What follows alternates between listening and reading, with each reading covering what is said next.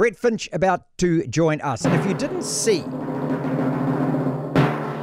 and why would you have been watching West versus South? So I flicked over to the league after the rugby finished, and I got about the last, 20 minutes of the game, and it just had the most berserk ending going to Golden Point.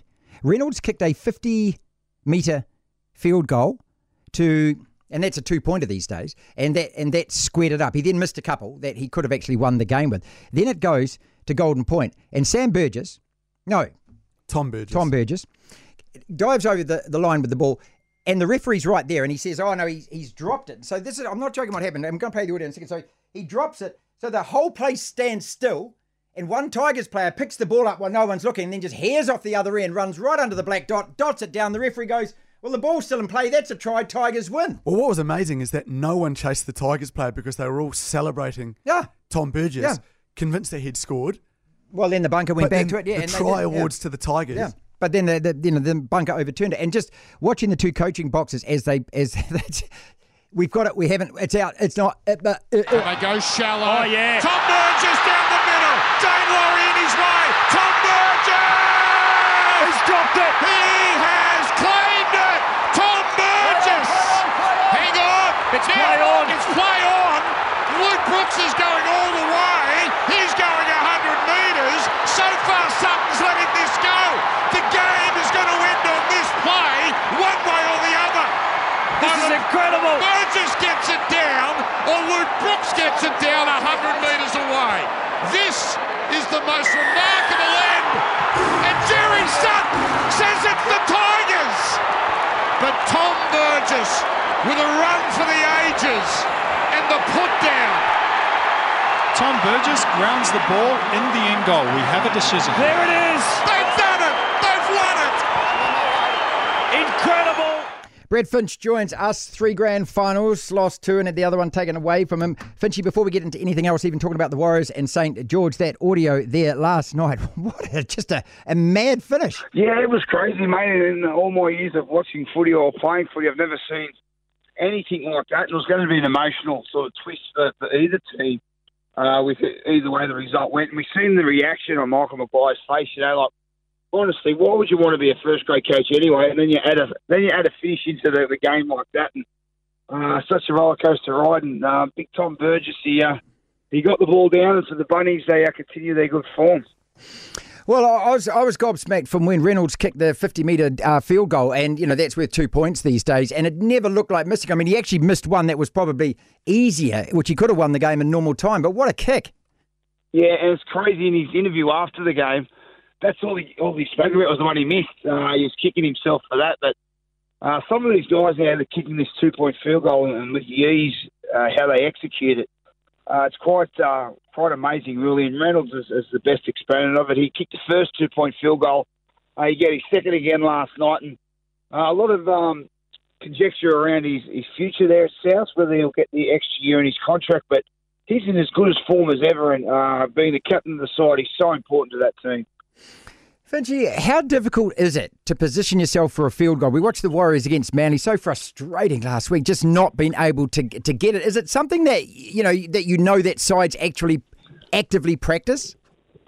Yes, it's probably something just that the halfback would practice. Just I'm pretty sure most front rowers wouldn't even think about field goal practice during the week. But just being able to position it, whether if you're a right foot kicker, you try to tend to get yourself to the left side of the post. So when you get the ball, you're that right leg's further away from sort of the markers. They might give you an extra metre or two to try and kick the ball. But the further it out, the harder it is obviously to kick a field goal, and the less time you sort of have. So execution is super important. And you see with the Reynolds kick, he was over towards the right side of the sideline. So not only did he have to cover the distance, he had a bit of an angle too to execute. He did it superbly. We've seen kickers these days do it. They're just quite amazing with the accuracy and length they get on their kicks. And Cleary kicked one as well on Friday night, who sunk the Broncos. And all the good halfbacks now need to have that 2-point field goal in their arsenal because, so many games now in the last couple of weeks have come down to it. Brett Finch, 270 games in the NRL with us, Origin as well that he played. Looking at that points table, Panthers, Souths, Eels, Storm, Roosters. Is it cream rising to the top already? Can we say that? Yeah, I certainly think we're getting a good look at where most teams are. You got those couple of teams at the top that seem to be at this stage a cut above the rest of them. Then there's a big chunk in the middle, and then we've sort of got those 2 or 3 teams down the bottom who have only had one win or yet to register a win. So games like today for the Warriors, these are the really important ones they need to win, because the Warriors and the Dragons, I think they're going to be in similar positions come to the end of the year to sort of be fighting out for a spot in that bottom 4. And there's no doubt that the top teams at the moment have been a better class than the rest and have certainly played better footy. But, there's a big chunk in that next group, and the Warriors are one of them. How do you explain the results, though, where Manly, I mean, maybe the Warriors kickstarted their season, turned around and whipped the Titans, who did the same to the Knights last week, and the Knights beat the Warriors beat the Titans. Go figure that. Yeah, exactly right. And the Titans, they'll be really disappointed with their result last night. They've been really consistent and started looking like a team who could really push themselves up into that top group, and they go all the way out the Mudgee. I don't know if it's at the wineries before the game or something, but geez, they didn't look like the Titans have seen this year. And with Tom Trbojevic back for Manly, they were just superb. Blew Manly off the park. And you're right, Manly got the result over the Warriors last week, which I thought was quite an upset result. So, that's the game of rugby league. If you don't turn up with the right attitude and your best performance, anyone can win. Let's have a look at that Dragons-Warriors this afternoon. Dragons on a tear, lost to the Sharks in the first one, but beat the Boys, beat Manly, beat the Knights, beat the Eels. They're 4-1 at the moment. And with the Warriors losing to Manly last week, which was just 2 points thrown away, I mean, I'm a bit of a pessimist here, but I look at this Dragons game, and as early as it is in the season, Finchy, I'm thinking this has to be a must-win, because next week is the Melbourne Storm, and you don't want to be sitting there at 2-5, and that's how easy it could go. Yeah, and you're certainly right. And the Warriors have had a pretty good start to the season, considering obviously Brownie's in there, new coach. Again, they're away from home. I think they've been really good this year.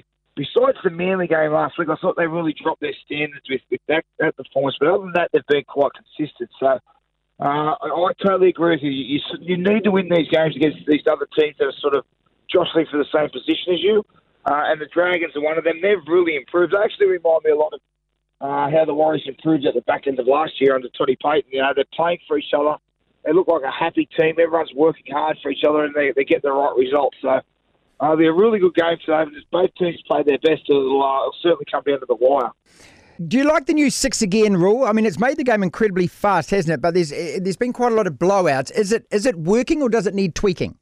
Yeah, I think it does need a bit of tweaking. I think sometimes they've made decisions on rules without understanding the consequences of those decisions. Now, sometimes I look at a 6 again rule, and I think the referees get a bit of a free, like a leave pass here, because they don't really need to explain some of these 6 agains. They blow 6 again, or wave the arm, and it's so quick you don't get a chance to challenge it. You don't get a chance to argue what was it for. I don't even reckon the players would know what some of the 6 again rulings were actually ruled for, because the game moves on so quickly. So.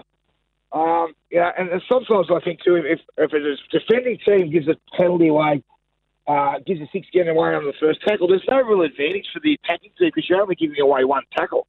So I think it does need tweaking. And sometimes, instead of like when you used to get a penalty and could kick for touch, the advantage was 40, 50 metres, where now if you give a penalty away on the first tackle, it's just making 1 extra tackle. So I still think we need a bit of tweaking, and they've seen the speed of the games has certainly created plenty of tries, but certainly created plenty of blowout scores. Just going back to the Warriors, I've got to ask you, you're talking about the number 7 having to have this in the arsenal. What are your impressions of Kodi Nikorima? He's a real enigma here for Warriors fans, and that we want him to be so much better than what he actually consistently shows, or inconsistently shows. Yeah, I thought his first 3 or 4 weeks, he was superb. And certainly last year he was a key to that form at the back end of the season. Other Warriors was Kodi's potential playing his best. So if he's at his best, the Warriors are such a hard team to contend with. His speed and footwork around those big lazy forwards of the opposition is key. And he plays off the offloads and the space their big forwards create. So there's no doubt Kodi is the key. And when he's at his best, the Warriors have shown they win a lot of games. So I thought he was really good the first couple of weeks. I think last week he was a bit off, but I guess the whole team didn't play well last week. But if he can, if the forwards can create a bit of space for him and give him a bit of time, to use his running game, I think the Warriors can go all the way today. Brett Finch is with us, and then you got what looks like the wooden spoon between the Cowboys and the Dogs. And what the hell is going on with that Bulldogs side? It just is in such a rut. They're like the New York Jets in the NFL. They just can't seem to get out of it. Yeah, it's sort of funny. You can sort of look at the way teams are going, and you sort of see areas where you think the team could improve. But I look at the Dogs, and I just don't know. If I was the coach, what I could say or what I'd do to try and improve them. I think they're trying hard. I thought they brought a lot of good players in the off season, but they went for 3 or 4 weeks there without scoring a try. So, another tough one up there today. It's a chance for them to get a win against the Cowboys, and obviously the Cowboys were looking to make it 2 in a row. It's a tough start for themselves as well. You played under Bellamy. This is Brett Finch with us. You played under Bellamy and Ricky Stewart, two of the best modern-day coaches in the game. Did you enjoy playing under them at the time, or is it something that you look back and you reflect on more positively later in life? Oh, no, Craig Bellamy's the greatest coach I've ever played under. I loved every minute in Melbourne. And Ricky was great as well. I guess with Ricky at the Roosters, there was a lot of pressure being a part of the Roosters in Sydney. And when we were going good, it was great. For the first few years there, we were making grand finals. The last couple of years was tough, and I really felt the pressure. I was a lot younger than I was in my early 20s when I went down to Melbourne. You're sort of down there. It's AFL territory down there, and I was sort of in my early 30s, late 20s, so I was in a lot better position to handle the rigours of first grade. So there's no doubt my time under Craig was the best part of my career, and still close to Craig today. When I retired 7 years ago, so I think he's the best coach there is, and he's certainly a special guy. What happened to the TV thing, mate? You're doing so good on TV. Loved you on the TV. What happened? Mate, I know Fox were going through a few changes. There's a few of us that moved on. Myself, Andy Raymond, Mark Gasnier, they just decided to go in another direction. So that was fun. I didn't mind it on the TV. All of a sudden, you're an expert, which is good. So, all of a sudden, you can say what you want and you don't have to be accountable. But I enjoyed that. But I'm doing some other stuff now. I've got the podcast, Brett Finch Uncensored, which is great. Just interviewing guys throughout the game, past and present. So certainly enjoying that right now.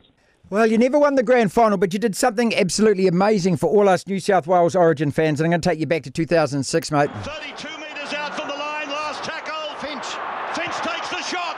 It's got the height. It's got the length. I think it's there. Yes, it's there. Brett Finch, the hero. He has kicked the field goal.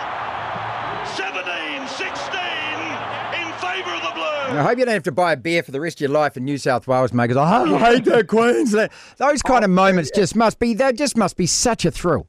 Yeah, and it is, mate. That sort of snapshot, that moment, the feeling of the adrenaline rush was indescribable, and something I don't think I could ever experience to get anywhere else in life. So, especially as a kid, you grow up watching those sort of games, and in the background, in the backyard, you pretend that you're in those positions, and you want to play on that big stage. So to live that out was a huge moment. I didn't play too many games for the Blues, but sort of lucky enough to have my own little piece of the origin pie, so to speak. And certainly, you feel proud that you can, give your family that experience too, because they ride the roller coaster throughout your career as well. DRS. Thank you, Finchy. Brett Finch with us. 270 games in the NRL. Played another 60 for the Wigan Warriors.